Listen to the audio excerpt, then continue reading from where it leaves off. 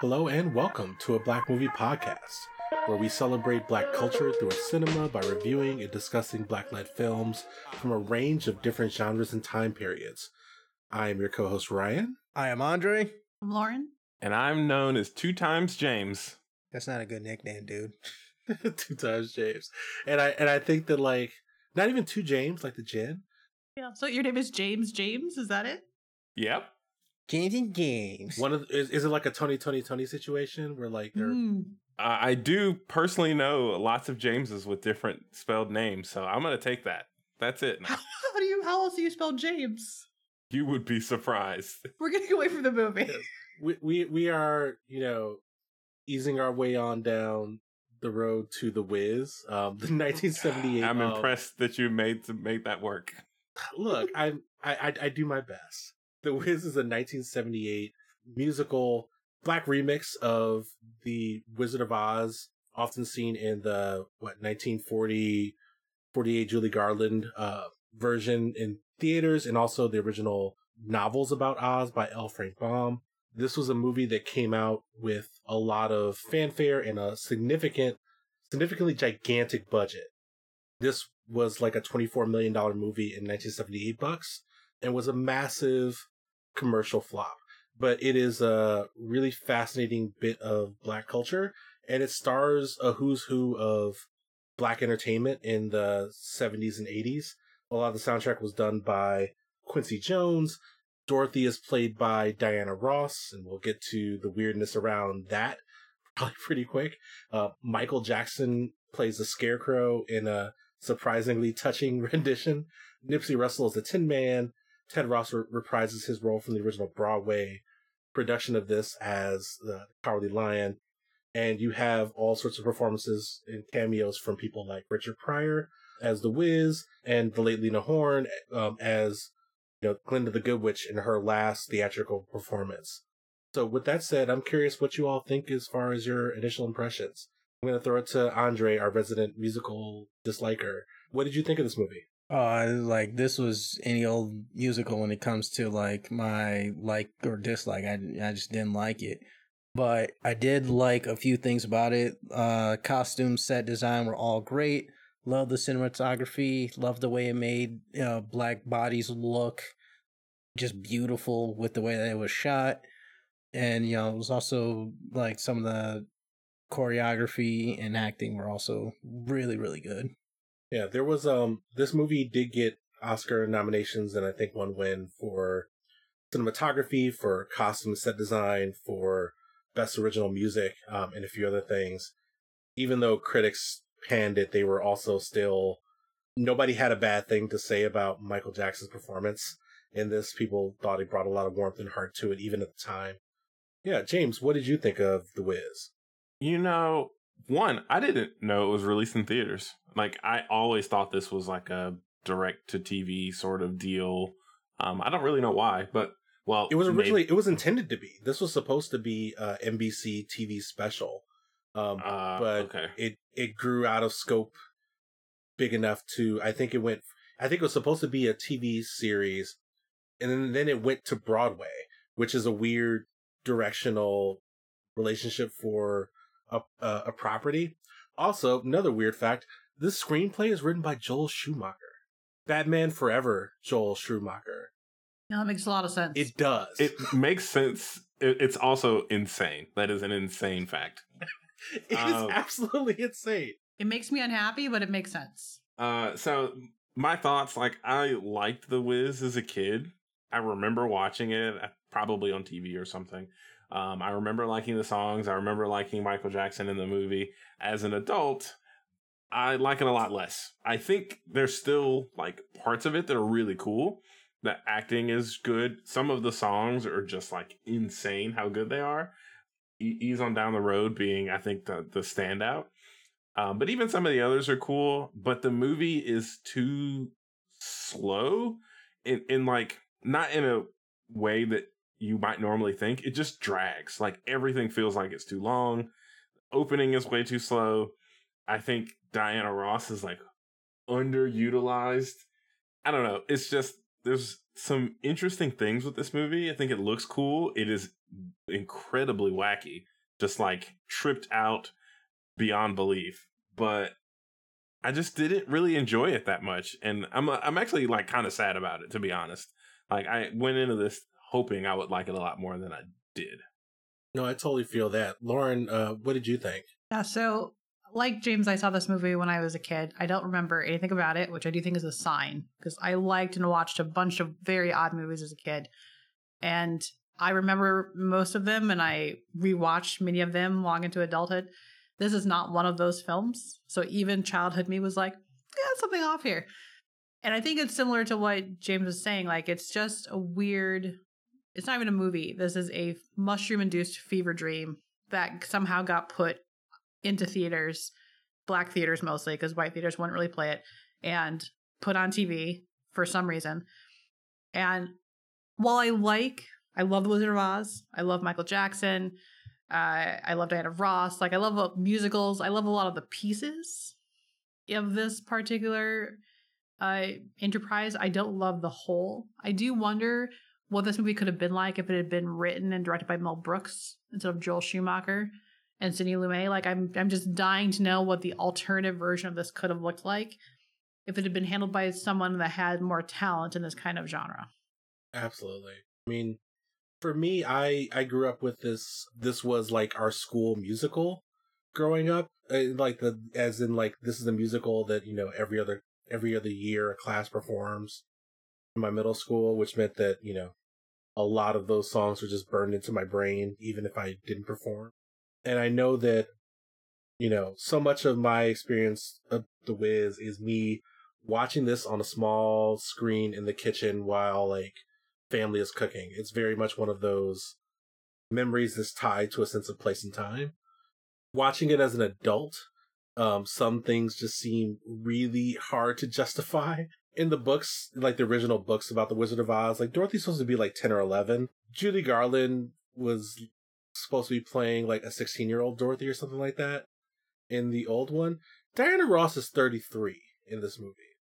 She is 33 playing a Dorothy that has somehow been aged up to be a 24-year-old school teacher in Harlem. And it feels like all of that exists in like that whole first part of the movie that we're talking about drags is literally just them just going, we're sorry, we had no choice but to cast Diana Ross in this. They had a choice.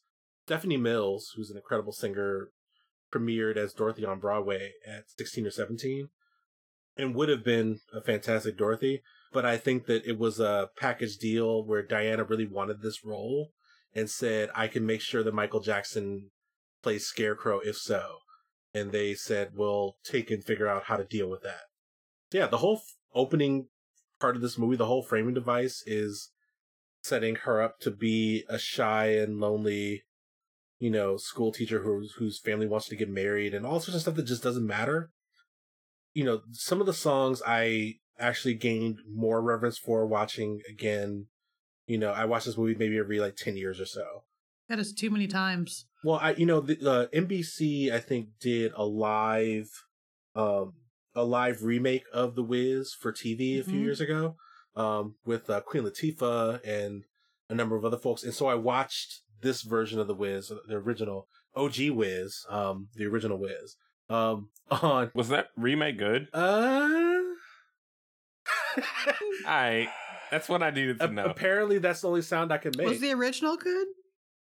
Yeah, there's entertainment to be had in there, but it is not the same. But yeah, like some of the songs and set pieces in this are absolutely incredible.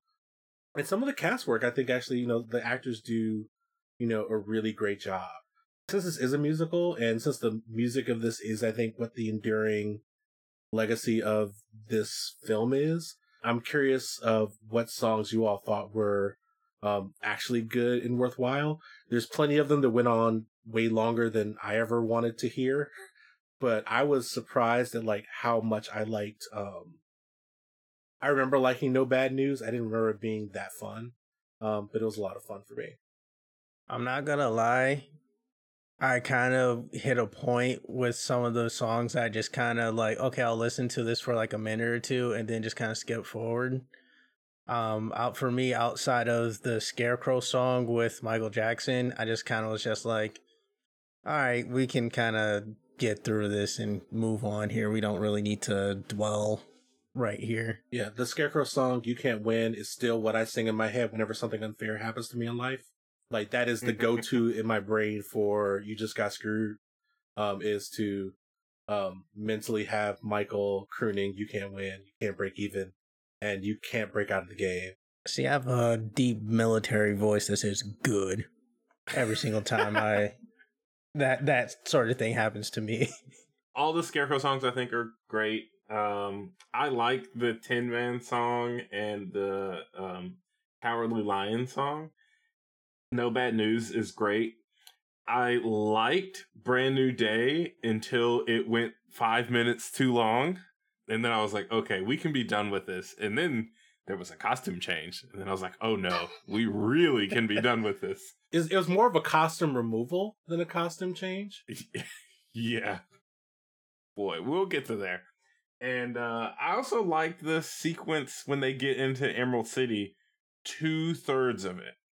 Like the green and the gold. Well, actually, I want to save that. So, because I want to hear your thoughts all about that. But yeah, those are the ones that really stood out to me. I only actually really liked Ease On Down the Road as like a song that like stayed with me because it's just so catchy. The rest I'm actually kind of with Andre. Like the music sounds good. It goes on too long. I don't really need the musical scenes, I guess is actually how I'd phrase it. The music is fine. I don't need the musical scenes in this movie at all, which is kind of a shame because, again, I love musicals and I typically love the performances in them. In this case, Michael's performances are amazing because he's Michael Jackson. And when he's like learning to walk after he gets down off of his pole for the first time, like that is some serious like Chaplin vibes right there. Like his physical comedy is amazing. But it's not, aside from that one song, I think most of the songs you could actually cut out of the movie and it would actually, one, shorten the movie considerably and make it tolerable. And you wouldn't actually miss a lot. For me, most of the charm of the movie is actually the cinematography and the sets in particular are actually really interesting and kind of advanced. The rest is not as good as it could be given the producers. I would say that it's less that the song shouldn't be there, and it's more that the song goes on for so long that's like, man, if they would have cut this in half, like that would have been like this would have been so much better. Yeah. Like I found myself thinking through that for a lot of the scenes because I did enjoy like looking and watching some of the dance choreography and the way that they stage and blocked all of the musical numbers. I do wonder, because I haven't seen the theater version of this. I don't know if everyone else has gone to the theater to see this production. I do wonder if it's actually much better in that format than in the movie format. For some reason, it just didn't feel like it translated. The energy doesn't translate as well to the movie screen as it might have actually been exhibited on stage. Yeah, I bet. I haven't seen it in the theater, but I bet it would be really good there. Or I suspect it could be much better there. One thing I'll mention about the songs that I think is interesting about musicals, because I don't watch a lot of musicals, but in a lot of them that I've seen, the songs sort of tell either a story or tell you more about the characters or more about like what's happening. There's a couple songs in this that sort of do that, but there's a lot of songs that are just songs to be songs. They don't tell you anything more. They don't like progress anything more about the world. It's just like this moment is going to be surrounded by a choreographed song now, which I think is what makes some of them feel weird. And the fact that they're like, they took the album, the Wiz album, and were like, we need to play the whole album in this movie. So every song is full sized, which was also just like no bueno in musicals. It's actually an interesting thing. And most early musicals, at least, were actually written around the songs, right? So it's not the songs support the story. The story was written to match the song. They picked a bunch of songs they liked, and then they essentially created plot to string them together. That's how like early musicals were originally created. And this kind of feels like that, to your point, because the songs are just songs they really wanted to sing, and then they kind of drafted some plot points to go between them, and they didn't do it really well in all the cases. So in some cases it doesn't like connect to the story. I think that the desire to have like the gigantic set pieces was a good one in terms of like the cinematography and visual impact. but really bad when you needed to match all of that to an 8-minute, 9-minute song. Like if it was a case where like the song kept going and the plot progressed through, like as like characters are moving through space, but just like, no, we're sitting here at the world's most awkward parking garage watching these characters tell you the same, like answer a one sentence question of who is the Wiz for 10 minutes. 10 minutes of this. And like, I'm partial to that song for like whatever it's worth, but like, there's nothing that can make me hate something faster than having it go on that long and not be anything particularly new. Also, another fun trivia fact about the music in this, the Brand New Day song from near the end of the movie after they handle the second Wicked Witch, that is written by Luther Vandross. And if you listen to it again in the future, I think and cut out the whole 8-minute dance break revival at the end, you will definitely hear some vintage Luther melodies in there, and it's made that more enjoyable for me. But yeah, like I think that the songs in this are definitely worth. They're one of the reasons why I think it's worth, this still being a thing to watch, is because they are, a bunch of them are, if nothing else, they're interesting. And we've seen some other musicals in the pod, watching, like that we watched that the songs didn't have any kind of staying power in memory. And even the ones that I'm like, this is, I'm not going to listen to this on purpose, but also I remember what they all are. And that's like better than I can say for a number of different musicals that we've watched. So, on Brand New Day, because you mentioned it was written by Luther Vandross, so while you were talking, I looked that up. And I wondered why this song sounded so familiar. He recorded his own version of it for one of his albums. And I'm pretty sure I've heard it before. It's called Everybody Rejoice, his version of the song. Because, like, my parents were about that Luther Vandross. And I'm pretty sure his version a lot better, if I remember correctly. I'm going to go back and listen to it once we're done, but I'm pretty sure he killed it. My parents are also about the Luther. I'm also about the Luther, to be honest. Yeah, is anyone not about the Luther? Because you should raise your hand and get out. Real talk, earlier today, I was listening to House Is Not a Home while driving down the road and almost shed a tear. Mm-hmm. Yeah, so good. Luther Vandross, So American treasure, deserved way more flowers than he got, even though, black folks gave him as much as they could. Also, a bunch of that stuff, listening to the sounds now, still hits. Totally holds up. One of the things that I think was that I did want to ask about and talk about a bit is that we mentioned that there's a NBC remake of a live musical performance of The Wiz as like a homage remake of this movie version featuring Queen Latifah and a bunch of other people I don't remember. And it was hyped up as a very big television event. It's one of the last big live television events I remember getting traction in media and people trying to get me to watch something when it happened. And I thought a lot about the things in this movie that struck me as interesting on this rewatch. And a lot of them are really around how black folks remix stuff and how we adapt and change elements of a story to fit our worlds better. There's a number of things in The Wiz that like I actually didn't enjoy or appreciate when I was younger. The Jive Talking Crows is like the weird example of that. There's other ones of like they renamed some of the Wicked Witches. Like the Wicked Witches have names, Evermean and Eveline, which is, it's hard for me to explain why it's black, but it's black. Just trust me. They're like He's not wrong, the flying y'all. monkeys showing up on motorcycles as a motorcycle gang, flying monkeys AC on their jackets. Hilarious, brilliant, juxtaposition of the weird urbanity of like 1970s. Like, even though this was taking place in Oz, this was clearly in Oz in 1978 with a bunch of black people in it. And so therefore in like New York, right? Because even the Munchkin people are actually graffiti people, and the scene where they come out of the graffiti to meet Dorothy is one of the most amazing and unsettling and just brilliant pieces. Absolutely a nightmare of scenery everywhere. It's incredible. Yeah.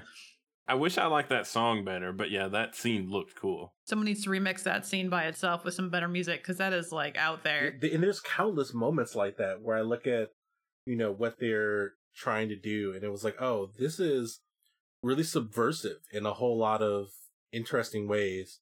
Nipsey Russell's, singing about his oil can song as a Tin Man, about like how, you just need to slide some of that oil down here and lubricate my mind. And it was just like, is a Tin Man getting drunk?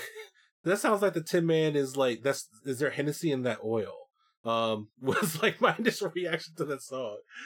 And like, there's all sorts of things like that. I was curious if y'all picked up on other elements of that, of like, hey, like we've taken this element of the original story and just made it real damn black. I just think about the Tin Man's whole, because you mentioned that whole oil scene, his whole like monologue as they're like trying to like straighten him out so that he can stand up. His whole monologue about like being, flawed, was it made with flaws and being attracted to the wrong women and all of that stuff was hilarious to me. Strangely enough, the stuff that felt more like the original story is the stuff that stuck out to me more. So like Dorothy felt really out of place when like the rest of the movie clearly was like adapted for the time, as you mentioned, and adapted for the audience. But I felt like they tried to keep Dorothy, like her, I don't know how to say it, like her naivete intact from the original movie. And like that didn't work. And so it felt really weird in comparison to everything else that felt like very much we've adapted this story for Black people in the 70s. Because Diana Ross is 33. Yeah, I think that was a huge part of it. But I do agree, she was very much like herself. Although I will say Michael's Scarecrow was very similar to the original Scarecrow, too, in a way that felt like very familiar, but still he kept it in line with the general vibe of the movie. And I don't think that Diana Ross's Dorothy did that. Also, I think Michael's nose is a Reese's Cup wrapper.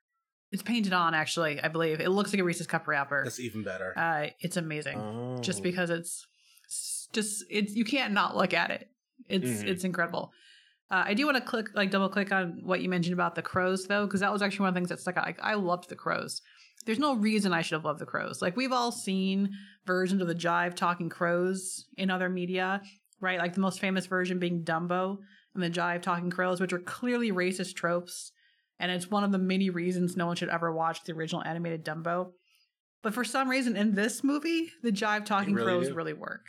They not only have more personality than the crows in the regular crows in the original Wizard of Oz movie, but in this case, I had the complete opposite reaction I have to the Dumbo jive talking crows, where I'm like, no, yeah, that's legit. That's hilarious. There's something about them that's charismatic. Like, it felt authentic, like it was, Black people representing in some ways stereotypes of Black people, but it felt more okay that way. And it was fascinating to actually have that kind of reaction to them. Could have easily gone the other way. That's really interesting to point out, because I also like the crows. I think they're cool. I hadn't really thought about them in the context of like the Dumbo crows, but I think what it probably is you can tell the intent behind the character, even if the characters are the same. So like you can tell that in Dumbo, clearly there was like a level of maleficent intent with the creation of those crows. While in this case, it doesn't feel that way. Like, it feels like they're sort of trying to harken back and honor those type of people that did exist. I don't know. It's interesting to bring that up. I wouldn't have really made that. I mean, like the crows weren't the joke. The crows were just, the crows. And they themselves were hilarious and interesting. And like them being that way or talking that way wasn't incongruous because it wasn't meant to be. Yeah, I think you're right. I think that, that kind of intent does actually show up in this. It really was a tightrope, I think, to walk. I think it could have gone real bad had it not. And also, like, there's, this ensemble cast was just like all the choruses and ensembles were huge. And they kept showing up later in the movie. So you just see crows randomly hanging out with the flying monkeys later on, or like they're muscling their way into a dance scene at the sweatshop and things like that. And like, I just enjoyed the dorky continuity of like, well, where else are they going to go? They've already picked a side, kind of, so, In terms of other, like, very Black things, and this isn't really just a Black thing, but at the beginning of the movie, when they're in Dorothy's family's house having holiday dinner, Did anyone else go, yeah, no, I've been in that dining room. Oh, yeah. Or rather, I've walked through that dining room on the way to the kids' table. Yeah. But everything about that, the glasses on the table, like the drinking glasses, everyone crammed around the table so you can fit as many people as humanly possible into this one tiny room.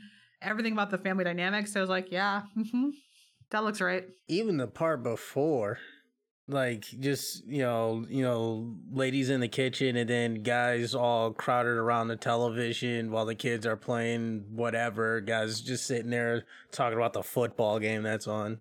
Felt real familiar. Mm-hmm. It's funny if you look back at some of the other movies that we've watched this season, and I think back to Soul Food, which was like basically that scene but a whole movie. Mm-hmm. This scene felt more real than Soul Food's version of that scene. Agreed. Which is kind of insane considering that they built like a whole movie around that concept.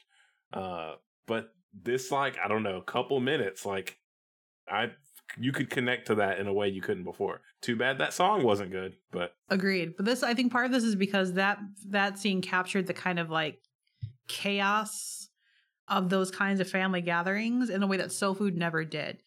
Because Soul Food didn't really have like the full extended family experience. It was just too clean. Like all of the scenes and the structure of everything was just too clean because they were obviously crafting a narrative.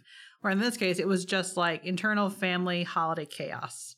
And it felt so authentic, like so authentically chaotic that you're like, yeah, I've been at that table. I totally agree. I think that there's so much it's part of the reason why I was upset at like all the scaffolding being built really just to deal with the fact that Diana Ross was 33.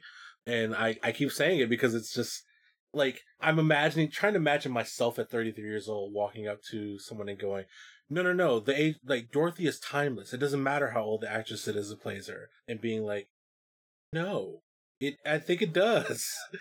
It does. And I get Diana wanting to like live the dream of playing Dorothy Gale and like being the Wizard of Oz, but she should have been Glinda the Good Witch. Like that was the part that she should have played in this film. Yeah, that would have been good. Or they should have just rewritten the movie to make it make sense. Like you could do that. She didn't have to play it like she was a 25-year-old who was trying to be a 16-year-old who was really a 9-year-old. They could have just rewritten it to be about a woman in her 30s who is struggling with like some sort of like life choice, which we've all done. Maybe not Andre because he's a small baby.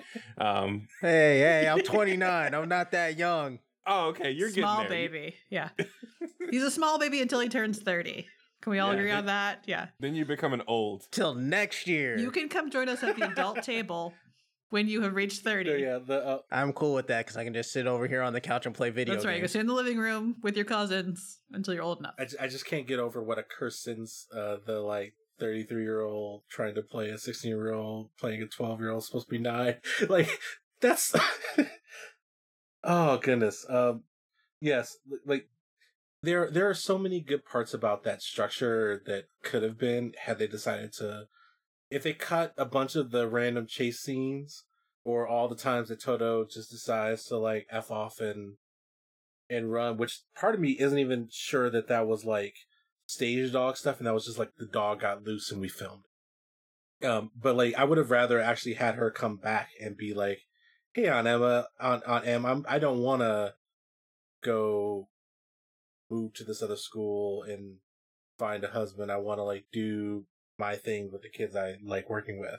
That would have been some closure, but like I don't think that they probably just ran out of money. Like there was so much money spent on this film.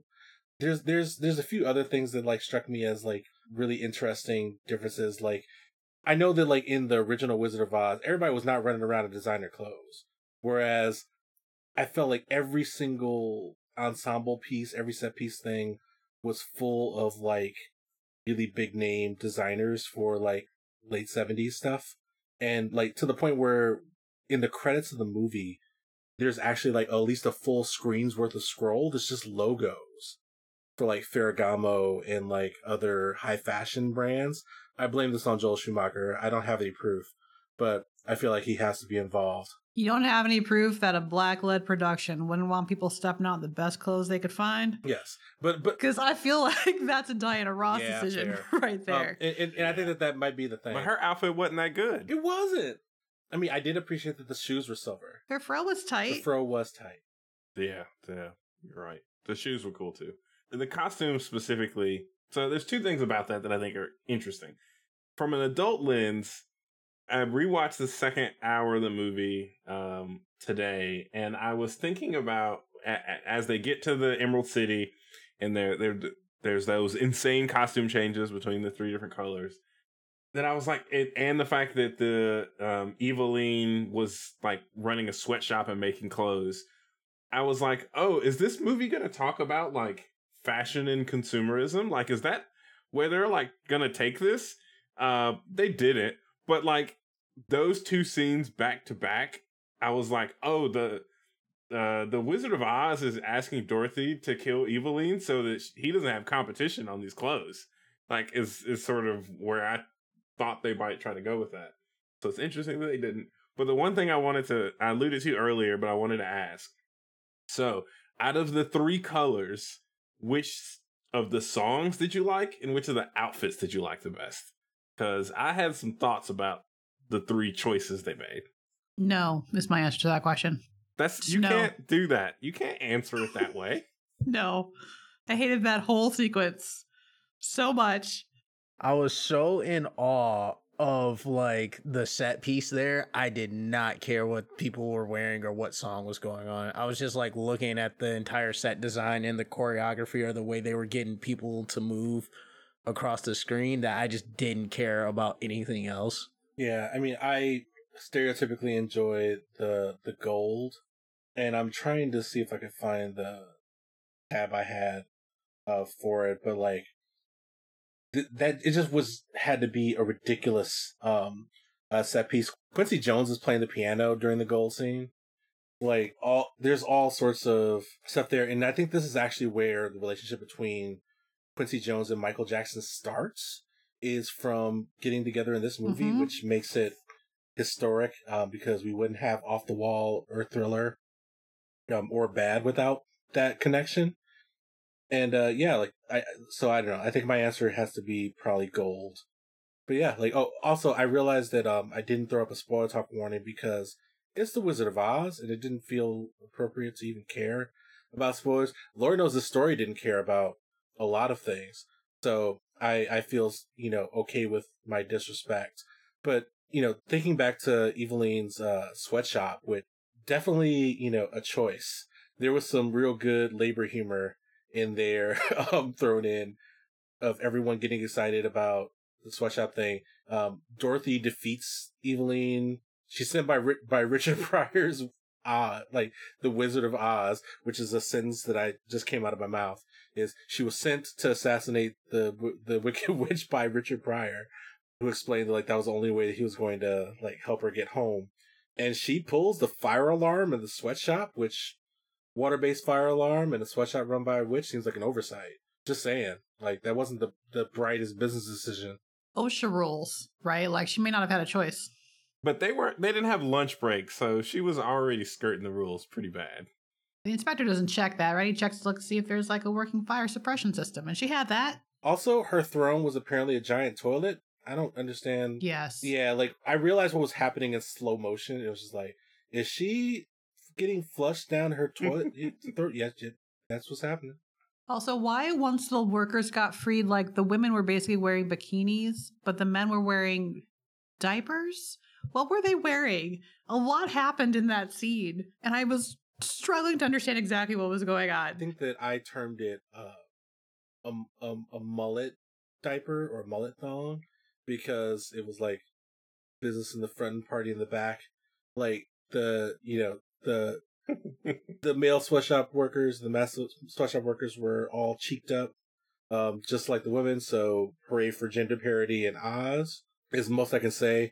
The oppression of wearing clothes, even wearing clothes, was a whole thing. And a bunch of them that look like monsters, like they unzip the costumes for the monster clothes, and then they're just very sweaty, beautiful black dancers. And all the clothes that they throw on the floor just spontaneously catch fire? Symbolism. Like, we did a symbolism. But that whole set piece was still, like, I still loved it. It went on, like, 10 minutes too long. but it was like, yeah, there were ideas here in terms of like all the different adaptations of things of like, what is hell in a Black Oz? Hell in a Black Oz is a shitty factory or sweatshop job, more so than, working in a weird toy factory or something. Getting chased down by gangs is probably more scary than dealing with flying monkeys. Like all that stuff kind of connects for me. I think one of the interesting things, since we mentioned symbolism, I was shouts out to Mr. Foot, my AP history teacher, was one of the things I noticed. It's just a bunch of the original like economic like symbolism pieces from the original like Wizard of Oz story. It kind of threw me like Dorothy's silver shoes definitely are one. I don't remember exactly what my teacher said, but I still have the vivid memory of him in the middle of the class, someone just casually mentioning the Munchkins, and then him just going, "Oh, the Munchkins! Oh, let me tell you about the Munchkins." And it was just this weird like nostalgia for like high school history with like a really awesome teacher that just kind of hit me in the middle of some of the scenes in these movies. I just wanted to mention that real fast. It has nothing to do with what we were talking about, really, but I just wanted to shout out Mr. Foot. I mean, shout out to history teachers everywhere, to be honest. Unsung heroes. The good ones are doing the Lord's work. There is, sorry, I just remembered, I cracked myself up thinking about Eveline, saying, I'm allergic to water. It makes me melt, as like an actual line. Like, not, I'm melting, but like, I'm allergic to water is A+. That was great. Which just makes it even more hilarious that her throne was a toilet, presumably filled with water. Living dangerously, I guess. And so they go back to the Wiz and like they find Richard Pryor like sleeping on a cot in the back room with this like, I mean, in like the Wizard of Oz's, big masquerade performance that is normally there, instead of it being a gigantic thing behind the curtain, it's like a gigantic silver afro statue with glowing laser eyes. It's glorious. I feel like we've buried the lead a little bit. Like in the original Wizard of Oz, the big reveal is that the wizard happens to be a scam artist, right? Like he's just faked his way into what he is. I think in this version, because you already know going into it who the wizard is, because you've seen the Wizard of Oz because you're a human being, so it's not really a surprise for you. The reveal is instead that the wizard is Richard Pryor. And that Richard Pryor, the wizard, used to be a dog catcher before coming to Oz. Or, sorry, tried to be a dog catcher. He ran to be dog catcher and failed. Failed corrupt politician from Atlantic City. No, I'm thinking about Richard Pryor's joke about where he was talking with the dog in one of his like stand-up routines. I think it was one of his later ones. It was too perfect for the quality of this movie. It was just kind of amazing. I will say his actual whole confession is actually very heartbreaking. It's one of the more poignant like points of this film, along with Michael Jackson's representation of the Scarecrow. It's very on point. But it just gets overshadowed by me thinking about this failed dog catcher from Atlantic City. Just amazing. Honestly, the movie might be worth watching just to get to that scene. It's so good. And Dorothy's, magnanimous, oh yeah, everybody, you already had had it within you the whole time. Scarecrow, you've always had courage. Also, Michael Jackson's Scarecrow kept spitting out like random literature quotes. Inside of his stuffing was nothing but like random literature and like book quotes for famous authors. And something that doubled me over laughing was like, there's a torture sequence before they kill Eveline that is really messed up. They saw Scarecrow in half, and Michael Jackson, yells out, "It's okay, Dorothy. I can't feel anything. This just really messes up my filing system." And they crushed the Tin Man like he was like, an aluminum can. And he goes, "Don't worry about it. I'm just a hollow shell." And then, I think they pick up the Cowardly Lion by the tail on like a little crane thing, which wasn't as like weird and affecting. But like, honestly, the Tin Man crush thing and the Scarecrow saw blade, It wasn't quite Who Killed Roger Rabbit, you put him in the dip vibes, but it was like on that continuum. Sorry for everyone I've given nightmares by reminding them about the dip. Yeah, I didn't need to be reminded of that. This is an aside, but like the first time I saw that movie, I was way too young to have watched that movie. And there's so much of it that was just like terrifying. I was like, why are cartoons scary? Don't make your kids watch Who Framed Roger Rabbit. It's a bad move. Or do, because I did, and it gave me a lot of character, I feel like. I felt that way about Shaft. Say what now? How old were you when you saw Shaft? I had to have been like 5. And I'm talking about the 90s Shaft. I went to see it with my parents in theaters. You went to the theater to see Shaft with your parents. Yep. Wow. It is why I'm an interesting person today. Mm-hmm. I mean, my viewing habits were pretty much unsupervised, and I had an older sister. So I've seen a lot of bad things at a very early age, but we didn't really go to the theater to see Shaft, so you've got me there. That's a special level. Oh, just wait till we get to talk about video games. Oh, man. That was an intentional decision. Age appropriate? Not so much. Yeah, but like thinking through those things, and then like when she's giving everybody their pep talks at the end before she goes back home, Richard Pryor like shows up, like stands up with like the most heartbreaking, terrifying, like, can you do something for me? Can you please help me? That like actually hurt. And she was just like, nah, you're gonna have to figure that out for yourself, Playboy. Like, I'm going. Everybody else did the work by saving me from flying monkeys and all those other things. You haven't earned my benevolence. And she just leaves him there. Also, it's pretty messed up too that she like goes home, but doesn't even like contemplate the idea of, hey, you can come with me.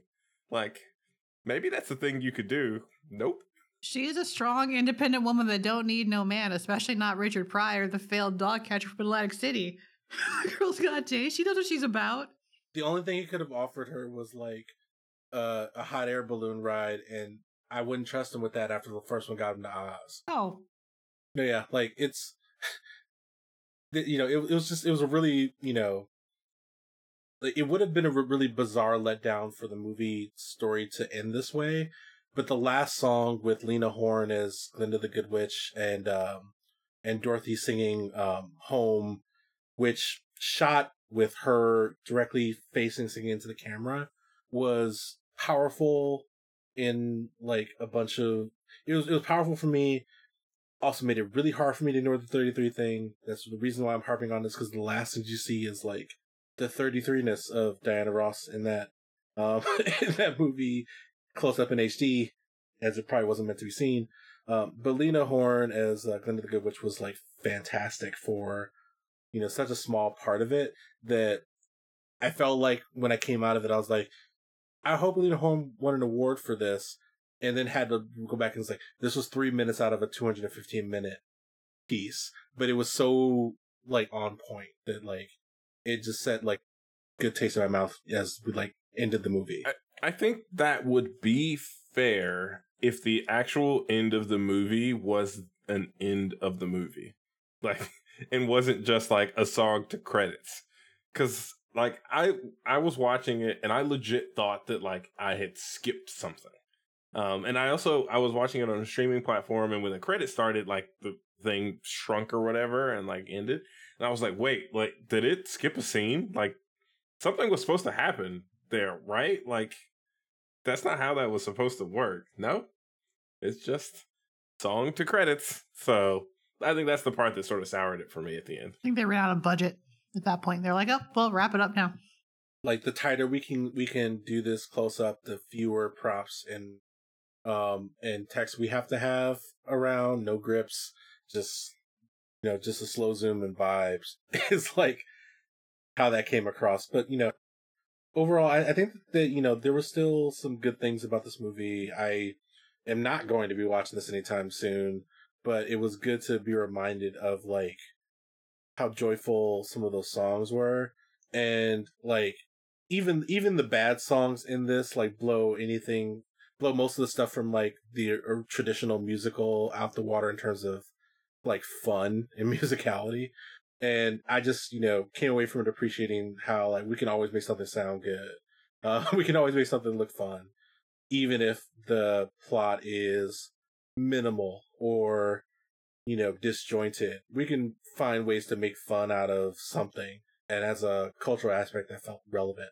What were all of your closing thoughts on The Wiz? Before closing thoughts, I have one question that's for Lauren or Andre, because you might know this. So, for movie watching history, was it not common for Black people to go to the movies in the late 70s? Because, like, the fact that this movie bombed, but also, like, I know how Black people go to movies now, those two things don't make sense to me. Yeah, so it's a great question, actually, and it does get to a part of the history of the film we didn't really cover, which is the racism aspect, because you can't have something Black and not have racism be a part of it somehow. So, one, like, there's a couple aspects of that. So, I think Ryan mentioned, like, that this was a really expensive film. Originally, the studio would only give Quincy Jones, like, $500,000 to make this film. That's all they would spend on a Black film, right? So, he had to actually go to bat to get additional funding to do this on his own. But then also, once it was ready for release, part of the reason that it bombed was not just on its merits or relative lack thereof, but the fact that white theater chains wouldn't actually run it because they were afraid that they would scare off the regular white audiences, right? At this point in movie history, you still have Black movies are for Black people. Those are basically like the blaxploitation films that we've all seen before, and white films are for white people. And the idea that you could have a Black-led film become something that white audiences would go to was just unheard of. So it was basically just cut out of a giant audience segment that would have made up the rest of its ticket sales. So Black people went to see it, but only in Black theaters if they had one near them.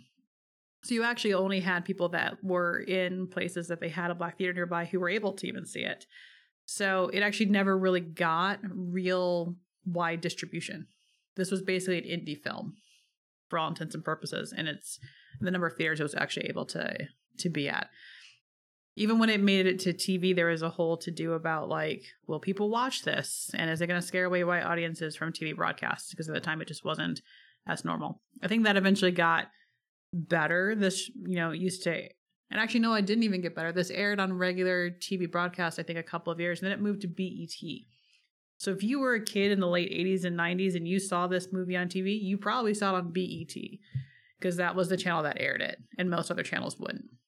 Yeah, and I think that this movie was often used as like the excuse to not do budget Black films post blaxploitation. Yep. And so, but at the same time, there are a ton of careers where people point to their first performance, in theater, as like the Broadway performance of The Wiz, or in this movie version, folks like Phylicia Rashad or Robin Givens was in that that food scene in the beginning at Aunt M's house. Like, it's just a really interesting list of like Black actors who point to this as a seminal moment. Yeah. And it's kind of like, it's interesting because you do have huge Black stars in it, right? You have Michael Jackson was a fairly big star, although they didn't want him in the movie at first. They kind of had to be convinced to actually put him in the movie, and then they wanted him. It was going to be JJ from Good Times, right? Yeah, it was going to be JJ Walker. Whoa. Jimmy Walker was their first choice. Yeah. Because one of the executive producers thought that Michael was a Vegas act. The Jackson 5 were a Vegas act. They weren't serious performers that you would have in this kind of a major Hollywood film. So they actually had to like schedule a meeting to talk with Michael. And after that, they were like, yeah, no, he's our Scarecrow. And he did an amazing job at it. Like, his natural innocence exudes through his costume. And it works. But that wasn't what they originally wanted either. But you still had, they had him. They still had, lots of well-known stars. And it was run by well-known producers. But not necessarily something that people wanted to fund in the same way. Part of me is actually really curious as whether we would feel the same way about the film if we watched the TV version, which I think was cut down by like a lot. It might have been cut down by like a third to air on TV, and maybe that's why we all remember it being more focused than we saw this time. That's a good point. But yeah, there is This movie is available on Peacock, the NBC streaming platform. It's also available for purchase on a few of the others. And I think that there is like a 30th anniversary Blu-ray that came out in like 2008, 2010. If you really need to see high definition peanut butter cup nose on Michael Jackson, that is there for you. Oh, so final thoughts. I'll cycle back around to where I was at the beginning of this. I like a lot of aspects of this movie. I don't think it's a great movie. I think it probably would be a good stage play, and the soundtrack would probably be worth listening to. If you haven't seen it and you got this far through this episode, I would recommend you watch it. Like, don't feel like you need to watch it and that be the thing you pay the most attention to. But I think it's worth experiencing, but I don't know that I'll personally be excited to watch it again. Yeah, for me, I feel like this movie had a lot of endearing parts and a lot of just great, marvelous pieces to it. But, it's kind of just Wizard of Oz, but bigger and blacker. So, with that, it's just like, all right, it's a movie that exists. Yeah, I'll say part of what bothers me about this movie not having done well in theaters was because white theaters wouldn't play it.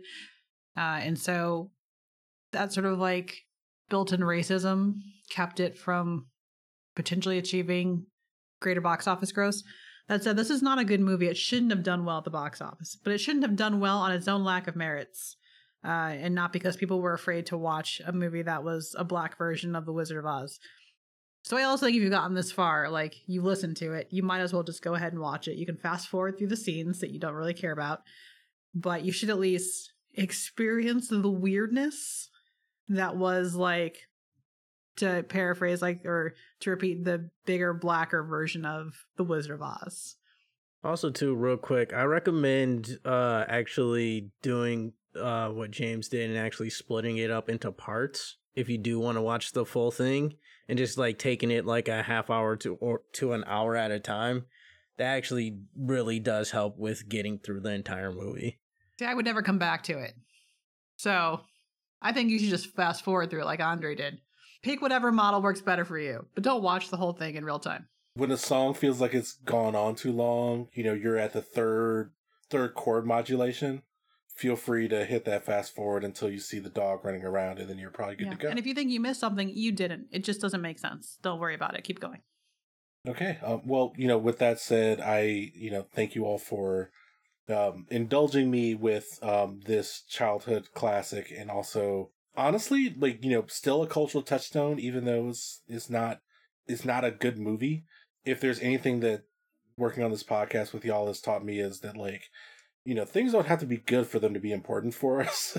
And so I could still recognize the ways in which this was important and the things that it made possible, and still go, yeah, this didn't really make sense. But, thank you all for listening to us on the Black Movie Podcast. You can catch us online at blackmoviepodcast.com. Please rate our podcast on iTunes. Give us 5 stars, because those are the only ones that matter to the algorithm. Help us please our friendly algorithm. And you can feel free to tweet at us at BLK Movie Podcast on Twitter, or reach out to us at Black Movie Podcast on Instagram. Take care, and we'll see you all soon. Thank you for listening to the Black Movie Podcast.